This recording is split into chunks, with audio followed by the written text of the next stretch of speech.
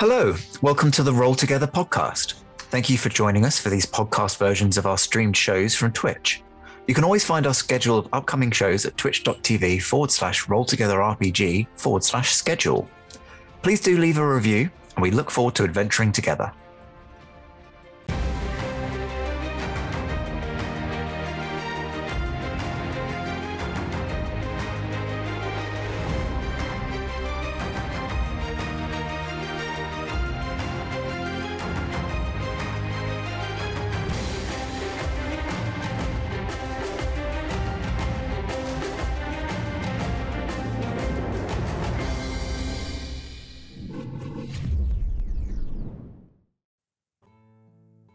Right.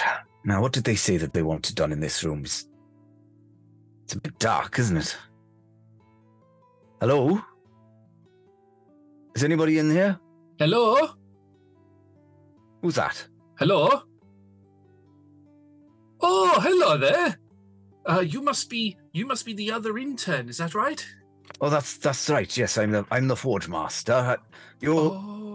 We're using our made-up names, right? Yes. I'm the Playmaker. That's my name. Yes.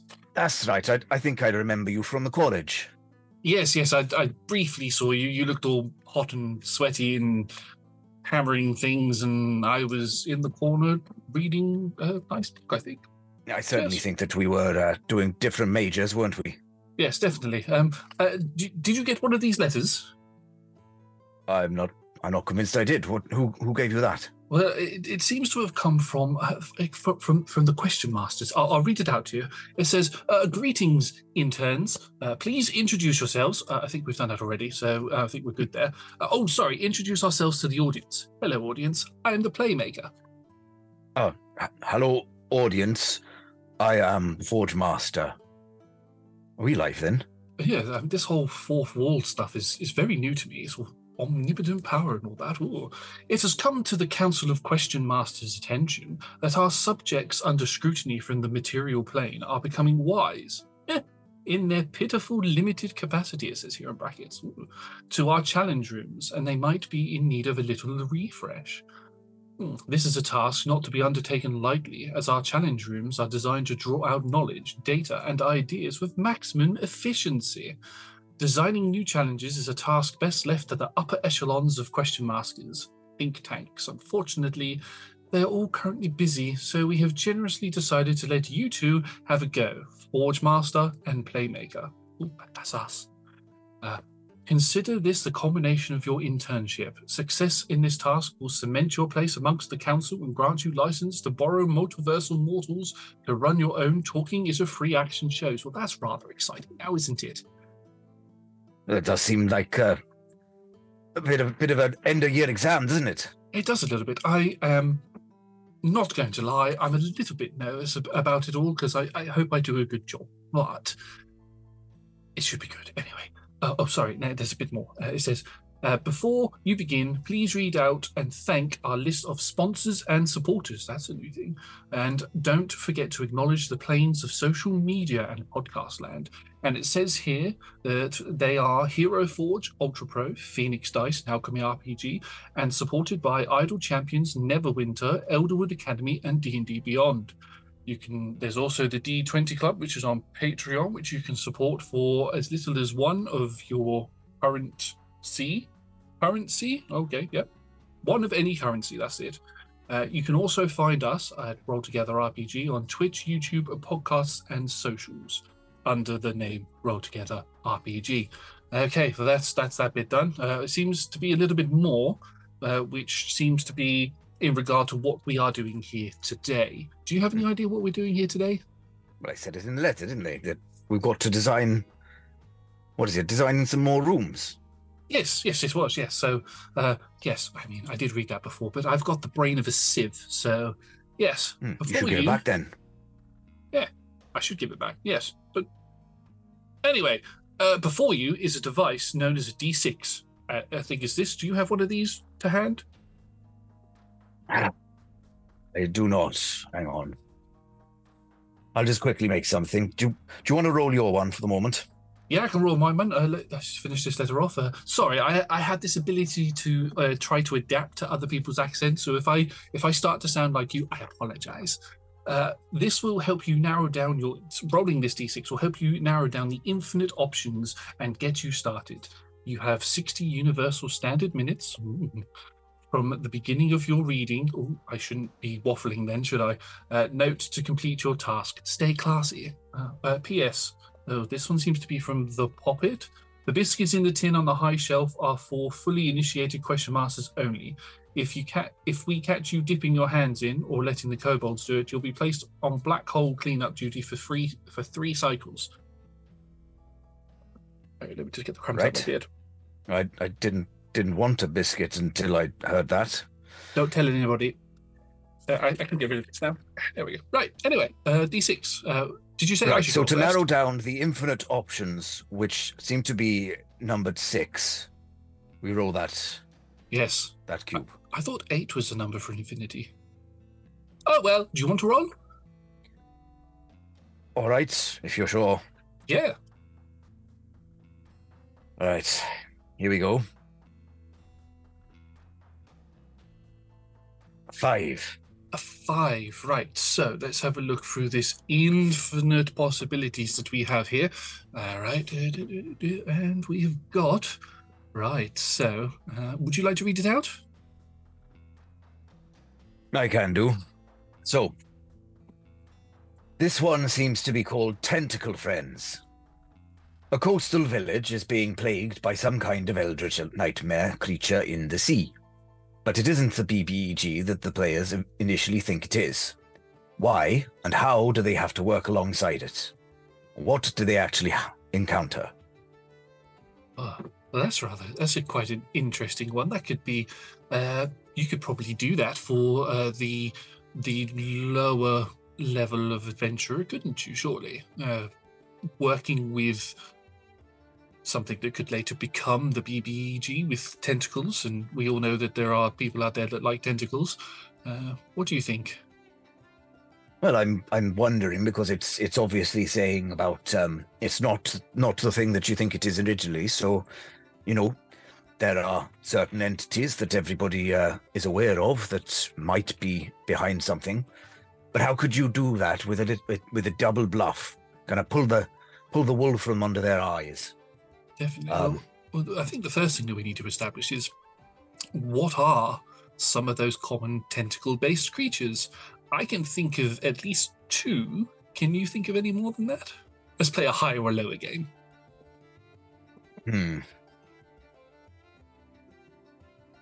Well, okay.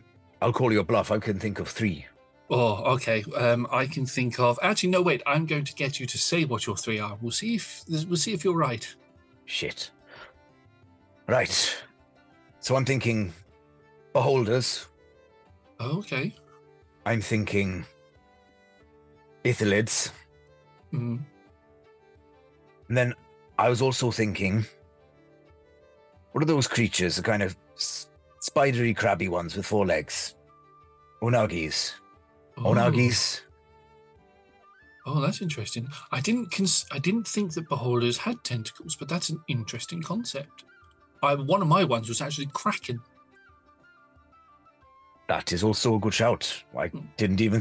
I was thinking octopus faces. I didn't even think of actual octopuses. Yes, I'm sure in the multiverse there are many more creatures that have tentacles like that.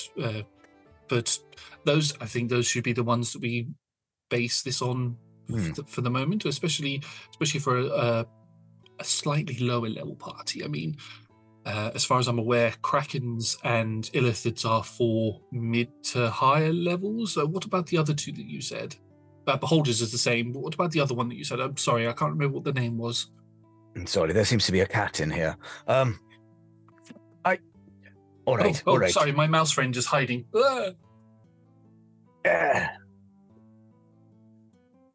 Now, I'm going to have to consult the manual in this case because I don't, off the top of my head, know exactly what the unagis, or whatever it is that they're called, actually are leveled. But I think they're on the lower side. Well, that's good. I mean, the question master's asked us to come up with new rooms or other ideas in order for us to complete the initiation. They didn't say that we couldn't consult the manuals that we've been learning from, so I think that's a fantastic idea.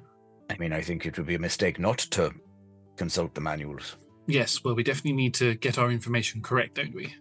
How would you normally do this kind of thing then? Would you start off just with the idea and then find a monster, or would you find your monster and then use your idea?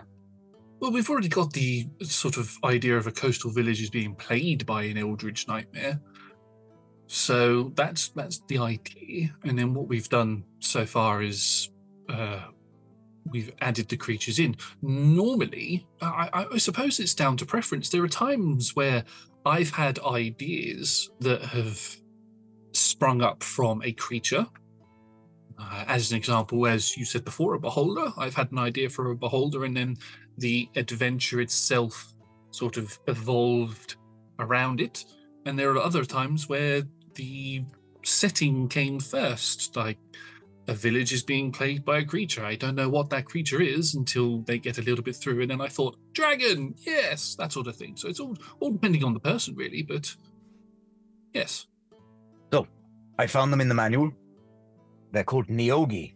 Ooh, Neogi. Not Unagi. I think that's a kind of eel. Which is still quite tentacly. I mean, that could be a good idea for what it turns out to be. Yes.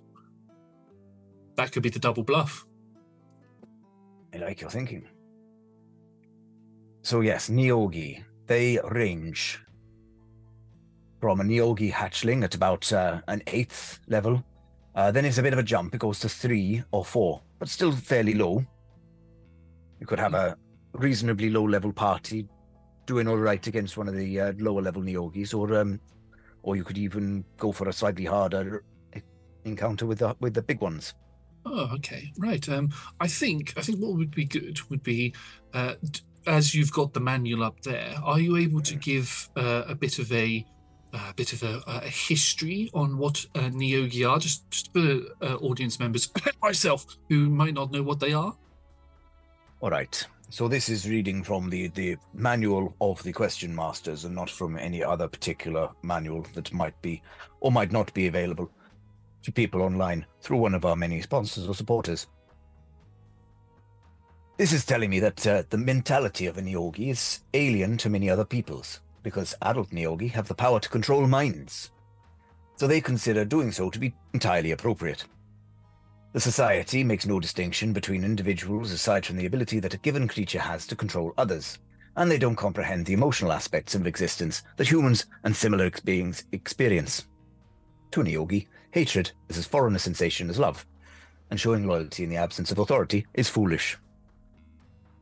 Neogi mark themselves and those they capture through the use of dyes, transformation magic, and other markings intended to signify rank, achievements, and the identity of the individual's leader.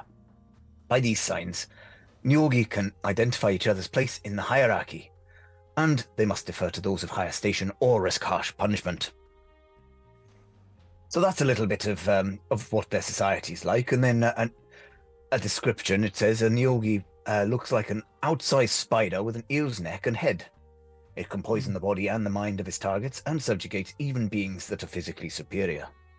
No, and obviously, because it's created sort of with the creativity that you could have in the world. If you happen to not like spiders, you could always change their appearance to suit the needs that you have. An idea that's striking me straight away is the concept of the dyes that they use. So as part of the Tentacle Friends description, it says is to sort of double bluff the party. So why not make the party believe that the BBG is potentially a illithid, as that's quite an intelligent creature, but however, because they're a lower level party, you don't want to put them against those. But there's keys and clues left around of these dyes, which eventually leads there to being a nest of these creatures that the illithid wants to get rid of in order for it to complete its goal, because they're maybe having some sort of a psychic battle. That's an idea that's popping off my head at the moment. It's interesting as well, because obviously the illithids are also something that does quite a bit of mind control. So Hmm. the fact that these Neogi also often indulge in charming their opponents, then that seems like a pretty good place to start with the double bluff. So, Yes. right. How, when we open the room, do we indicate that there is something controlling minds? Well, so a good way to think of this, I think, would be they enter into said room. Perhaps they end up on the beach outside the coastal town, or just within the coastal town, or on the pier quay type area. And maybe if the people were to the heroes of the material plane were to walk around, they would see that people are a bit what's the word? Their eyes are a bit glazed over, maybe. That's true, yeah, something that signifies initially that they're not in control of their own actions. Yes. Blank staring at the party, at the player if they look at them, completely ignoring requests, maybe even bumping into them could be, and not acknowledging that they're there could be indications of mind control, as it were. Just a thought, but if they were being mind controlled, surely the creature mind controlling them would still be in fairly decent faculty, but perhaps just the eyes glossed over is your clue. So perhaps they look like they've got that kind of 1,000-mile stare, but they're performing everything completely competently. So you don't think that they're paying attention because their looks make it look like they're just, not focused. But then actually, whatever, even if they ask something. That sounds good. Yes, definitely sounds good. But then we have to think of a way to insert the mind flayer into the situation. Where would be the best place to do that, do you think? I mean, sometimes the most obvious solution seems to be the best. What if we just, from the offset, plant the idea that it's illithids and have the very first people that they encounter in the room be selling octopi? Oh, that's a very good idea, yes. And then Yes. It's just inescapably people will go, all right, mind control, octopuses, it's one of these. Yes. It isn't. Yes, and you could also say that the buildings are coloured very vibrantly to sort of hint at the double bluff that's going on. It's a very vibrant looking settlement that the players have come into. That could be a hint towards the double bluff, maybe. Question for you. Yes. Do we think that we want to make this place look familiar to the people coming in, or I suppose it depends on where they're originally from anyway, but a lot of the people that we're testing are native to the nation of Faerun. Do we want to make it look like a seaside town around there, or do we want to go something a bit more exotic? I mean, I'll tell you what would be interesting. Now, I don't know if this is something that is possible, but we could leave it to the players, couldn't we? Because we have the higher ups of the Question Lords, which we will hopefully become at the end of this, have the ultimate control of the designs of the rooms. So maybe we ask the players a location that you're familiar with. Maybe that place takes on a familiar feel to the player themselves. Maybe some of the people that they see around the town are people that they know. Gives them a bit more of maybe an emotional connection to it, and then that way it would be up to each of the players who get this room, which would then mean it would be different every time. Perhaps, as an idea. No, I like it, especially because that'll help to further the mind control elements, because they would recognize people, but they wouldn't be behaving in a way that they particularly normally would. Or perhaps, even though they are behaving as you might expect a person who is selling octopi, they don't recognize them. You pass them by 100 times. And another thing that you could do as well is, as we are pulling these people out of the material plane at certain points in their adventuring lives, maybe the people that they're adventuring with might, not all of them, but one or two of them maybe, might pop up in the town as well. And that would also signify that there might be something wrong because they're also not acting the way that they should. I like it. Do we want to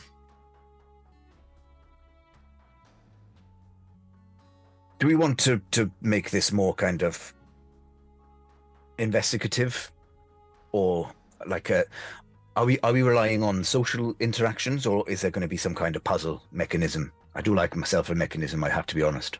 I mean, we can certainly add a puzzle mechanic to it, I would have thought. I mean, this whole thing seems to have the inclination that it could be combat, puzzle, or social based.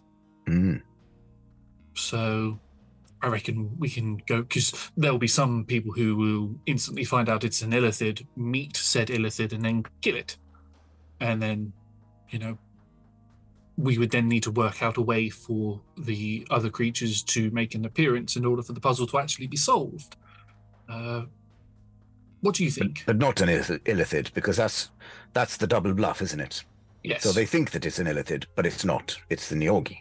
Yes, but should we not have an illithid appear and be the one that's like, this is my territory, these creatures have come into my territory?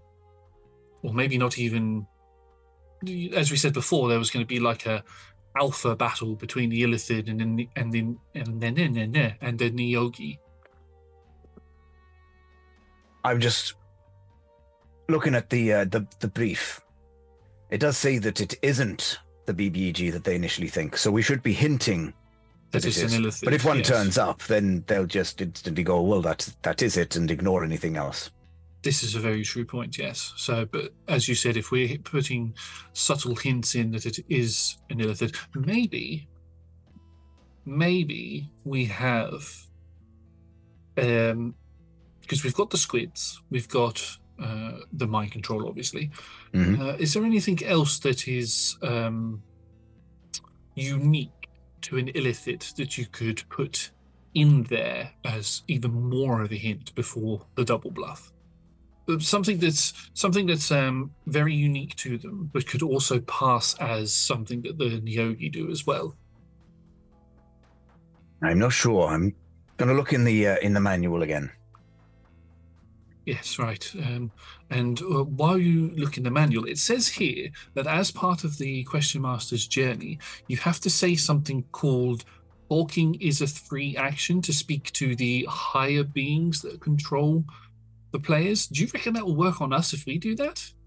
I mean, there's only one way to find out. Would you like to say it, or shall I say it? You may do the honors. Talking is a free action. I'm glad that you did that, because I think that my throat was about to give way with the gruff accent. It's Josh and Sean. How are you, Josh? I'm fine. How are you? I'm good. Yeah. Good. So, I guess we should explain for the audience that we are hopefully joining the Question Master team. With our alter egos, the Forge Master and the Playmaker. Now, Sean, for anybody who doesn't know, can you explain where the idea of the Forge Master come from?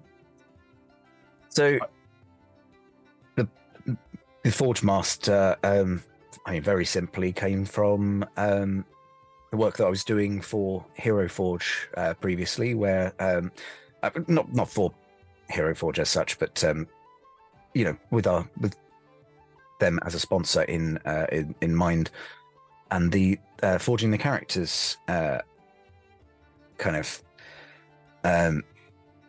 series that we were running. We aren't going to do that anymore. But I was kind of attached to the Forge Master character, so I decided that I would jump in with him. How about you, Josh? What's the thinking behind the Playmaker? Thinking behind the playmat, for anybody who's watched any of the shows that I've done on the various different channels that I've been on in the past, there was always one character that I always played, or that I always inserted into the games, whether it be offline or streamed. That was like this, almost was pretty much a question master in the sense of they were this multiversal traveler who appeared everywhere. Everybody hated him. So I took that concept and then added in some little elements that sort of reflect myself. Playmaker being I like to make things, as some people may know, I like to do video editing and stuff. So that's the maker part. And then the play part is, well, I play with all of you lovely people that roll together and various other places. And I just thought I'd push the two together. I know Playmaker has a different term in sport, but I don't follow sport, so it's not that term. I thought, bring them together. And I like trading cards as well. So that's where as you'll see on the mini, that's where the card element comes from, is I'm massive on trading card games. So as are you, I believe, Sean. I mean, I dabbled a lot when I was younger, but maybe getting back into it because of the Forgotten Realms sets. Yes. We'll see. Yes.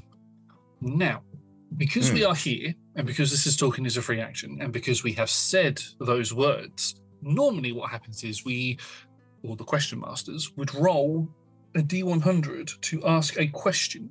We do want to give people the opportunity to use that, roll that dice. Exactly. GIF, so, as it's a bit different, and as we are going to both eventually be question masters, should we do a question for yourself and a question for me? Yeah, I'm happy to do that. Let's do it. Awesome. So I'll roll first and ask you a question, because I know that you are still looking at things for the Forge Master. So I shall roll. I rolled a 34. Oh, what's a 34? So a 34. Oh, okay. So what's an arc or adventure you'd love to explore in a campaign but haven't had the chance to yet? Should we say that with any of the characters that you've played so far, or an arc that you've seen run on the channel that you're not a part of? So maybe this is indicative of me DMing too much, but my initial thought was, what thread would I want to pick up that I've DM'd? But all that, go for that as well. Yeah. Okay, so a thread that I want to DM, but I'm not sure at what point I might get the chance.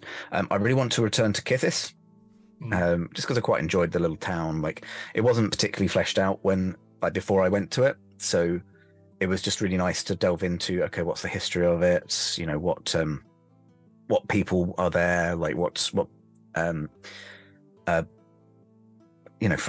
franchises, but like, you know, what market sellers would be in the market, and you know, other personalities around the town. So yeah, I kind of fleshed it out, and we had 4 episodes, which I feel like we did quite a bit of exploring, but there was actually quite a bit that we didn't look at, and so I'd really like to just pick up Kithis again.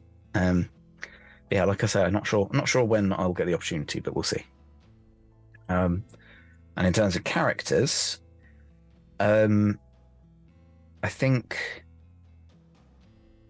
the Tetch story strand that I kind of began with Ali in Distorted Revelation, I think that would be fun to pick up again, because he's currently in Baldur's Gate and a little bit bewildered as to what to do next.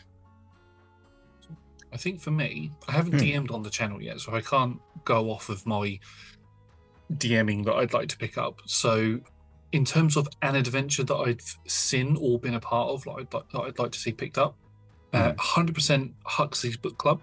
Even if Alaric won't be in it, but I just want to see like the Prattler come back and do the same sort of thing with somebody else, because the concept of that was amazing. The other thing would be, it would have to be a continuation of some sort of, in terms of my characters, it would be Garnot. Jakarth's story has ended in a way because his big thing was to get rid of Jurak and Tony. But, if another adventure pops up that he could be a part of, then he would.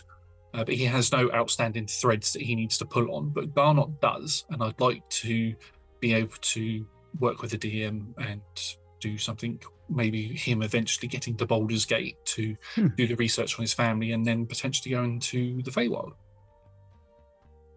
So that'll be that. Fab. Right. My turn for you? Yes. Right. Roll that dice. And that dice, what has been rolled, is a 41. Ooh, okie dokie. So 41. If all of your characters had to fight each other, who would win? Oh, now. I think for fairness' sake, we should probably have them all to the same level as the highest character. Probably want to assume that they've leveled up, yeah. Yeah. So the highest level character that I've played with Roll Together is Razikiel, who is level 18. Level 18 Bard. The funny thing is, Razikiel, Alaric, Jakarth, and Garnot are all family. So that's going to be an interesting fight. And then you've got Jack McGlover and Jax, who are two other characters that I've played in one-shots. I would say, out of all of them, Razikiel has it, I reckon, because he has the ability to cast Wish. So, in terms of game statistics, he would win. In terms of sheer awesomeness and the ability to kick absolute butt, it would be Alaric, followed closely by Jakarth. I do have a plan to make Jakarth more like Alaric in terms of game build, swapping out some what they called archetypes and stuff. But so we may see that eventually. But I think Razikiel, as much as a douche as he is, I think he would win. What about yourself? So I haven't played as high a level as you. I think the highest level character I played is Bernard. And at this point, I can't remember whether it was level 12 or 13. It wasn't massively high. Closely followed by Aothar and old Georgie. And then it kind of goes down and down and down into my many wizards. But yeah, I think it's like you say, it comes down to caster bias, doesn't it? Like I think for you just said many wizards, and I've seen a lot of the characters you play, many spellcasters. I think it'll be whoever's first in the initiative that can cast Fireball. In which case it would probably be Roberto, purely because he's got a ridiculous initiative modifier. Like it, because he's a Harangon, and then he's also a Chronomancer, and I think there may have been something else that gave him just a ridiculous, like something like plus 11, and that's only going to get worse as he gets higher level. That's dirty. That's dirty. Yeah, I mean, that's the thing, because he's a chronologist, maybe he'd even just freeze everyone in time. Because isn't there like a really high level wizard spell that, like, you basically get 4 rounds to yourself to prepare stuff? Time stop. Time stop. Time stop. You get one. I think you get 1d4 plus 1 rounds before anybody else does anything. Yeah, so like bare minimum 2 rounds, possibly 5. To himself before anyone's even had a chance to go, at the end of which he fireballs everyone. Yeah, and the other thing with Roberto is he's a little bit of a prick, so he wouldn't even have any qualms about doing it. So, no, going a little off topic here, which is what we do sometimes. If you did have the ability to do a time stop spell with any character, what would you do with say you get the maximum of 5 rounds to do something? What would you do with those 5 rounds? I don't know. See, this is where I wish I'd paid more attention to what David was trying to do in Crash and Burn before Murta banished the creature and combat was over.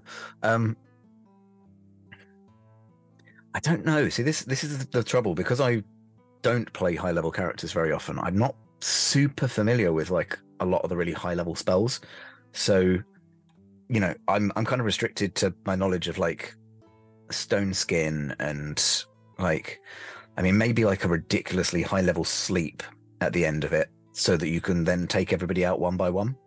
That would be cool. I think my options would be either set myself up, so lower level spells like mirror image, blink, all the ones that don't take concentration but are really good buff spells that you can have on yourself all the time. And then the other option would be just to go down the levels, because time stop's a 9th level spell. Go down the levels from 8 to hang on, math in my head, 8 to 3 or whatever. No, it would be, so you get 1/9, which would be time stop, 1/8, 1/7, and I think 2 6s. So it'd be 8th level viable, 7th level viable, 2 6th level viables. I'm pretty certain though, time stop, as soon as you affect someone else, you unstop time. So your first 4 rounds would need to be the buffs, and then your last one would be your 8th level. All right, now you're all going to be on fire. That would probably be why I've never seen anybody do that particular thing, because that would be ridiculously overpowered. Yeah, I mean, can you imagine being on the other side of the time stop? Like the wizard does something, and then very suddenly you've got 5th degree burns. Or your arms just disintegrated in front of you. Yeah. Oh, I seem to be on fire. Yes, I think you're right. I think just a ton of buffs to, maybe one just afforded to try and increase your damage somehow. But they're mostly like probably haste. Ooh. Being the concentration. Yeah. That'd be good. Haste or Sanctuary would be good. Yeah, do wizards generally have Sanctuary? Or is that a divine one? That could be... Oh, I don't know, actually. I'm sure the kobolds or the audience will tell us if wizards get that as standard. I don't currently have my spell book up, so yeah. Should we go back in? We can certainly try. Yeah. I think we don't need to say talking is a free action to go back in, do we? Just have to wave our hands and we just go back, don't we? I've seen Tom do that a couple of times. Do you have to say doing things as a bonus action? Doing things as a bonus action. Well, that was fun, wasn't it? I don't know what you're talking about. I was time stopped. Oh, right, yes. Well, it did feel like a bit of a out-of-body experience as well. So, there's my friend gone. There's my friend. Right down the top. There you go. Yep, there we go. There we go. Feed them some food. So, yes, what were we talking about before? Well, we were asking for some things that illithids do that we might be able to pretend that a Nyogi was doing. Mind control and is obviously one thing. Hunting their prey, but drawing their prey into them would be another. I'm going to be honest with you. I'm actually struggling to find them. All of my my normal searches is come up a little bit blank. Well, we could just go off of that, couldn't we? We could just go off of they have the same sort of hunting patterns. I mean, there's the whole thing about intellect devourers, isn't there? Yes, they're linked to illithids. They're those brain creatures that have got the feet and hands sort of thing that run around, aren't they? Yes, those ones. I think I found one of the big ones. Let's see. Extracting brains, mind blast. Oh, that sounds terrifying. Have you ever fought an illithid before? Or a Nyogi? I believe if I had, that I probably would not be standing here with you. That's fair. I've put them like on a chessboard sort of thing and put them against parties before. I've never actually stopped to have a conversation with one or fought one myself. I'm not that stupid. Precisely. Right, I found you.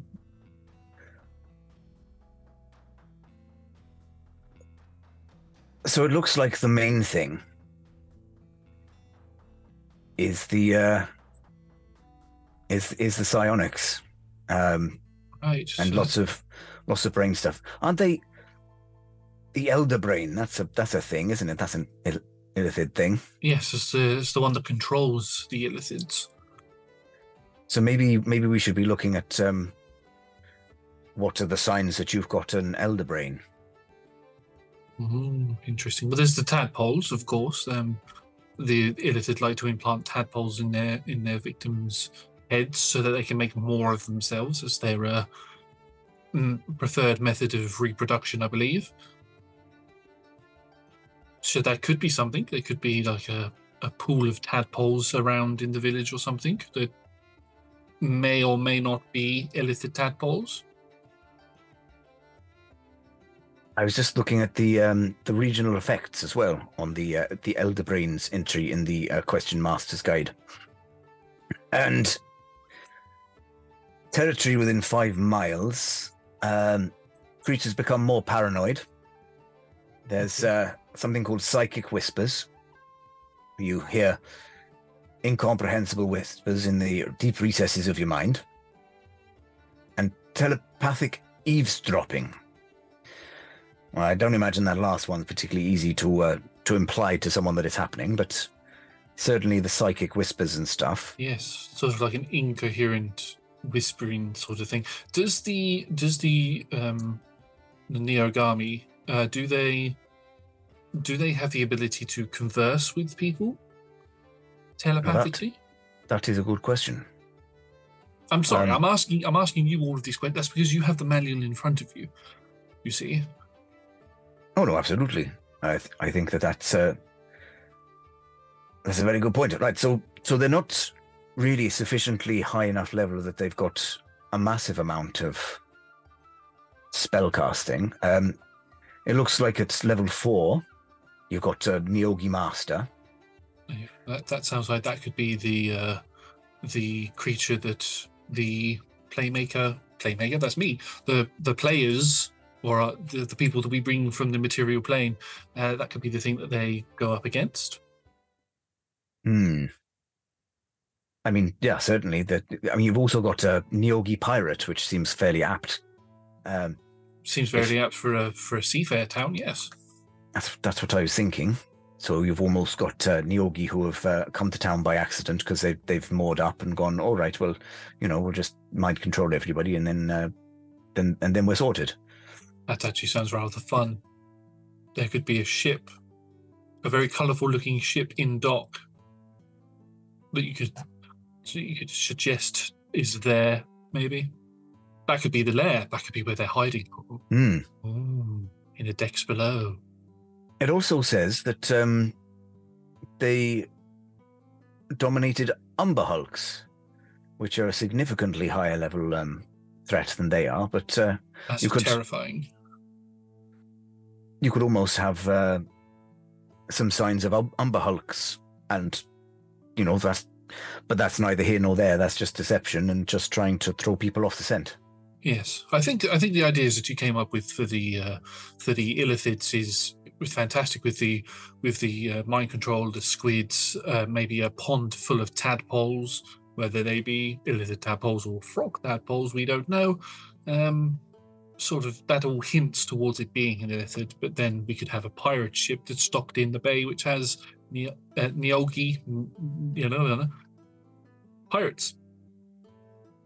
I just had a random thought as well. Ooh. The elder brain thing about the psychic whispers. Yeah. So typically, it doesn't look like the Neogi really have message or anything useful like that. Right. But I mean, there's no reason why one of them might have learned that instead of prestidigitation, which for some reason they've got. But maybe they're not entirely sure on how they're using it. So whenever people hear the kind of psychic whispers, it's actually this Neogi trying to talk to their Neogi friend on the other side of the bay, completely missing, and accidentally getting you, and you're just hearing their language, which is apparently deep speech, and which would be incomprehensible to most people. So you think, Yes. oh, I'm hearing these whispers, and they're telling me to burn things, when actually, no, you're being mind controlled to burn things, and occasionally someone's trying to tell their mates about the football scores. Yes. That's actually a very good idea. Yes, we should get that down. Let's just write that down. Right, let me just get this. Sorry, this is the question master's bit of paper. I'm just going to write it on here. Yep, I've got that down. It's good. Now, the thing is, what do you think the resolution would be to this puzzle, or combat, or social? Well, it's got to resolve in them figuring out that it's not actually illithids and an elder brain. They've got a clock that actually this is something that's in your wheelhouse and you'll be able to take on. It's a bit of a shame that they're mostly so high up in the chain. But I mean, perhaps a Neogi hatchling. How old is a hatchling when it's at home? It sounds like wasn't that like a eighth of a level or something? It was an eighth, so you could quite happily throw between 4 and 8 of them at a party, Yes. and then they'll feel quite good about themselves, and then you throw the 3 or the 4 at them. Yes, and if you're planning on your party's level to be between, the first and the third level of adventuring, that definitely seems like a adequate challenge for them. Maybe pushing them with the wonders of the 4th level of difficulty might be a bit of a stretch. It could also be rather fun, depending on how quickly they go through the others. It really depends, doesn't it, on who it is that we bring into the question dungeon. It does, doesn't it? Yes. There's quite a few people who I've seen who like to fight their way through situations, and there's others who like to make friends with everything. So it's definitely going to be interesting to see how the material plane people take on this challenge, I believe. Someone who's a sufficiently high level would probably just walk through one of the level 3s, even if they've already used a fair amount of their energy on the Neogi hatchlings. Yes, But, definitely. but the nice thing about level 3s is just if you've got some, a group who are a bit bigger, then you can tell them that, right, there's not the one that you thought, it's actually 4 of them. Yes, I mean, obviously, if you were to have somebody of a higher level come into it, you could add in an illithid pirate captain, as an example, with 1 leg. That's not at all copyrighted for any other squid-based pirate captains that there are in the world. But no, you'd have to give him like a crab claw or something to make him really distinct. Definitely, yes. I mean, you could definitely do that to add a little extra spice to the challenge. Okay, right. So we've got that. And then obviously what we need to decide now is the resolution, the final mark that allows the player material plane person to complete this room and move on to the next one. It would be to free the mind control, would it not?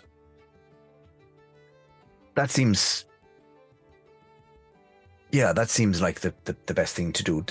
Let me see if there's anything that tells us what the Neogi's deal is, and whether they've got a telltale sign, because they've got to figure out that it's not an illithid, don't they? So yes. Well, I mean, we've had the little indications of like different paints and dyes around like the ship and on some of the houses and stuff, effectively them marking their territory. But then, but not everybody's going to know that. Yeah, unless they've got someone in the group who's a knowledge-based character who could do some sort of history check Yes. But you can't always rely on that, can you? What if we had, and might be going out there a little bit, but what if we had one of the people in the village, whether it be just a random person that the material plane hero might know, or one of the people that they've travelled with, that they're currently travelling with, that's been brought here as well. What if one of them was slightly stronger-willed in the mind, past their, I believe they're called saving throws at one point, and is resisting the effects of the hold that they have on them, and they're the ones that say, "Oh, it's not an illithid, it's this thing." But Someone who can sound? debunk, and when they say, "Oh, was it a humanoid person with a squiggly face?" And a they crab go, for a "Oh hand. no, it wasn't. It's not that at all. It's these people with the spider legs and the eel face." Yes, terrifying creatures. I think I'm going to say talking is a free action. I thought maybe it'd be quite nice to roll the dice again. Yes, that sounds good. If you felt like it, I'll roll for you first this time. Okie dokie. Oh, now that's an 8. That's very low. That is a very low number. Which, Do you know what I always find? It's really annoying when you roll the percentile dice and you roll under a 10, because whenever you do that with divine intervention as a cleric, it never happens. Sorry, carry on. So, this is interesting. So you're going to have to pick a character. Okay. Describe your character's ideal date. Ooh, ideal date. Now, we've already seen, I think, Garnot in a suit Yes. at Live Fast, Die Free. Yes. But, Went to the underworld. That was a great interactive theatre experience for him. He enjoyed that. He didn't like the fact that Roger was turned to stone, however. See, now, there was a romantic connection made between Garnot, or at least a lot of flirtation insinuated at between Garnot and Augury in Nexus. So that's sort of the only romantic connection that there's been between any of my characters. Ideal date for Alaric would probably be the easiest. Quite simply, he would sit at home with his wife, who is unfortunately passed away now, but he would sit at home with a nice hot chocolate that Blaze would have made for him, and would be reading a book. One of the books that Huxley or Tine or Grimnir or anybody would have suggested for the next book club. That would be his ideal idea of a day. And obviously his wife would be reading the book as well. That's what they used to do before she passed. So what about you? Well, so this is an interesting one for me because I pretty much exclusively play asexual, aromantic characters. So all of my characters' ideal dates would be solo dates where they have planned something to do at home on their own. I'm trying to think. I think probably the only character off the top of my head that is not asexual is Bernard. And he's used to the finer things in life. Like he's got that rock star lifestyle kind of thing. So it would be probably the snazziest restaurant in whatever town or plane he's visiting, that would still allow him to come in wearing his sleeveless top. Just lots of probably very burnt crispy food, but like top-notch crispy food. The best crispy bacon you could ever find. Oh yeah, I had some of that yesterday, and it was. I had to have a drink, but it was nice. Definitely making me hungry again. Yeah, definitely. I haven't had dinner yet. I shall roll for you. I rolled on the other end of the spectrum. I rolled a 95. Ooh. So, now, I think I know the answer to this, but I'm going to ask it anyway. Who's the best villain you've ever faced in a game, or, because we are both DMs, played in a game? Mm-hmm.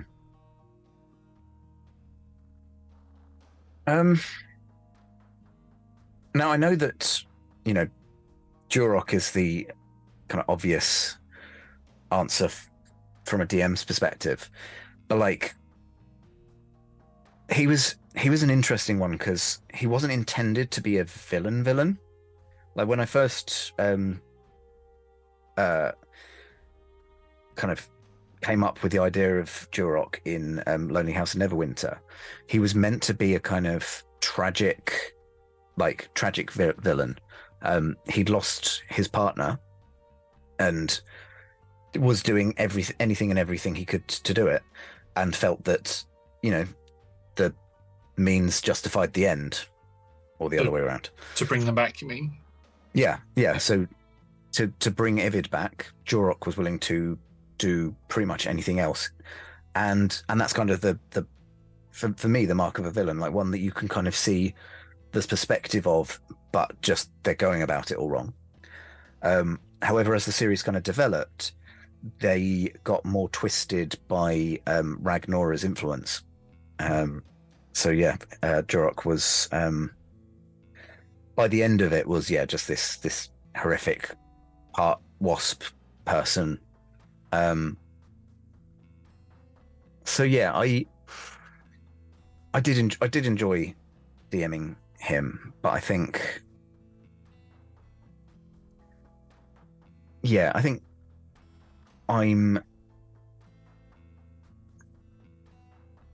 think his story's closed. So as much as it was fun to kind of develop him as it went, I'm not. I think Durok is done. And in terms of the best villain I've faced, I had a lot of fun in Ali's game, Distorted Revelation, with the kind of overarching plot that he had. There were definite hints at some kind of really big thing going on behind the scenes that we were too small and insignificant to work out what they were. I'm really excited to kind of see a little bit more of whatever the shadowy figure is that was pulling the strings there. How about you? So for me, I'm going to keep this strictly to roll together, because if I was to say about villains that I faced in real life, in person games or not on stream, I could probably do an entire talk together on that. So I'm not going to do that. So in terms of villains, so obviously I can't answer the DM question, but in terms of villains that I've been against, obviously Durok, we've already gone through the description of Durok. He is the top one for me, mainly because I've done 2 adventures against him, so that's why he's at the top. To go down below that, it's not so much a villain, but more the sort of concept of everything that was going on at that time, and that was in Nexus that Nat DM'd. We had the creature in the closet that was absorbing and eating people in that aspect, but it was just the fact that a villain, somebody had set this all up to happen, and it was all sort of going wrong, and it was just very well interweaved. And at the end of it, what was his name? Tusktooth, I believe his name was. He came across to me as the ultimate villain in this situation, but he wasn't present at all. Gargarius Tusk, his name was. That's correct.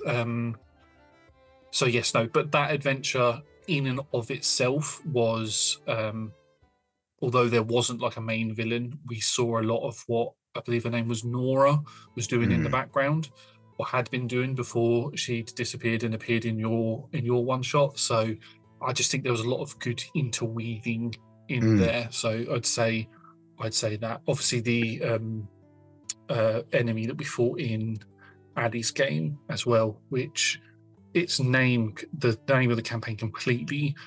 It's the first time that I played as Garnot. I can't remember what it was called now. Back in the annals of time. Yes, but it is on YouTube somewhere.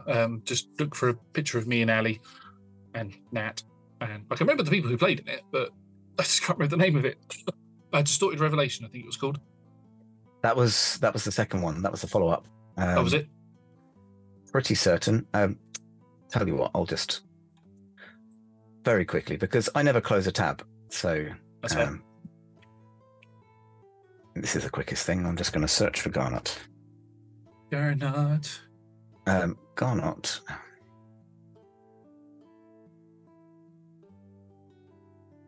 Very exciting for the audience. Can see was in A Divergent Dream. Divergent Dream. There we go. That's the one. Yes. So Divergent Dream. The whole concept of the masks and the having to go into other people's consciousness and all of that as well was very good. Yes. But to be fair, I haven't been in many other games other than those. So, honourable mention to the Live Hard Die Free that Chris did for Christmas, where we played our 80s action hero mock-ups. It was just called Dice Hard, wasn't it? Or it was Dice Hard, yeah. That was obviously another fun one. Anyway, I think we're getting towards the end of our time. Should we go back in and finish our little room creation? I clicked on the wrong thing there, so let's go back in. Wave hands. Oh well, did you feel it that time? Or did you feel like you were? Feel like I probably did, but I don't know. It's hard to feel anything in this blasted heat, right?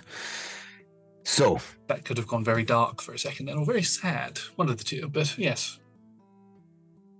I mean, take your pick. Take your pick, yes. So shall we recap what we've got? Yes. So our adventurers come into a coastal town, either via the quay/dock or the beach.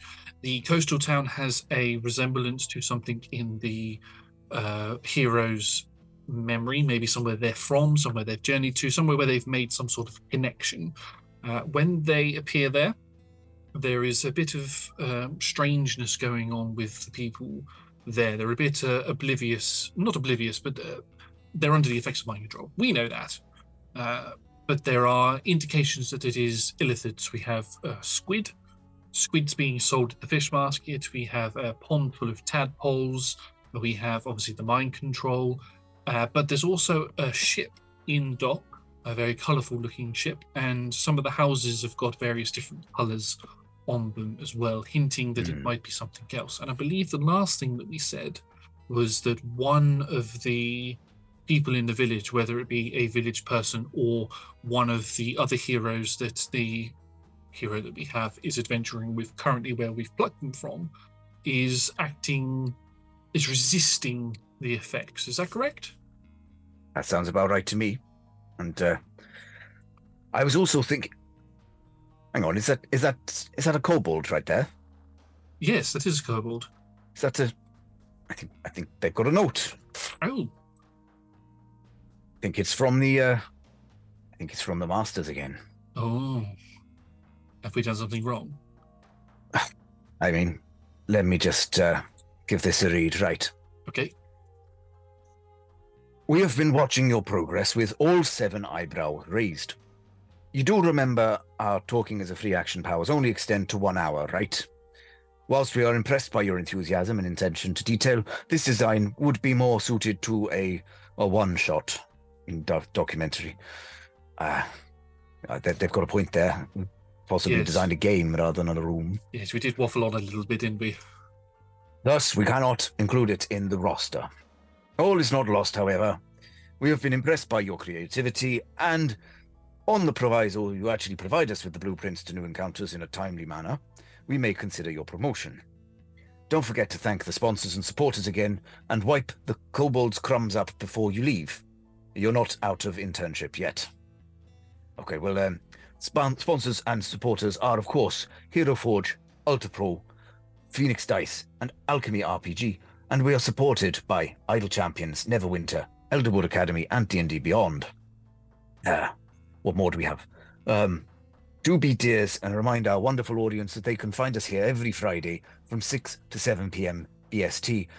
Other time zones are available, and on Mondays and Tuesdays from 6 to 9 p.m. when we stream our D&D games, where you can follow the adventures of people just like the people that we always take on in these sorts of things, you know. All of these streams at twitch.tv/rolltogetherrpg. VODs are available immediately after the stream to catch up, or you can find all our content on YouTube a few days later. And don't forget, you can also enjoy them as a podcast. Do you want to read this last bit? It's quite a lot. As was said, the last little bit was. Did you pass us a bit of paper here? Yes. No. Hang on. I've just got to look over the notes that I've already written on. So it says, many thanks again to our D20 Club on Patreon. If you'd like to support us, you can do so from as little as one of your local currencies per month. Thank you also to all of our sponsors and supporters, which the Forge Master had said before. And there's this thing that we have to say at the end. Should we say it together? Should we say it together? Yes, ready? Let's see how well this goes. Ready? 1, 2, 3. Always stay classy at the table.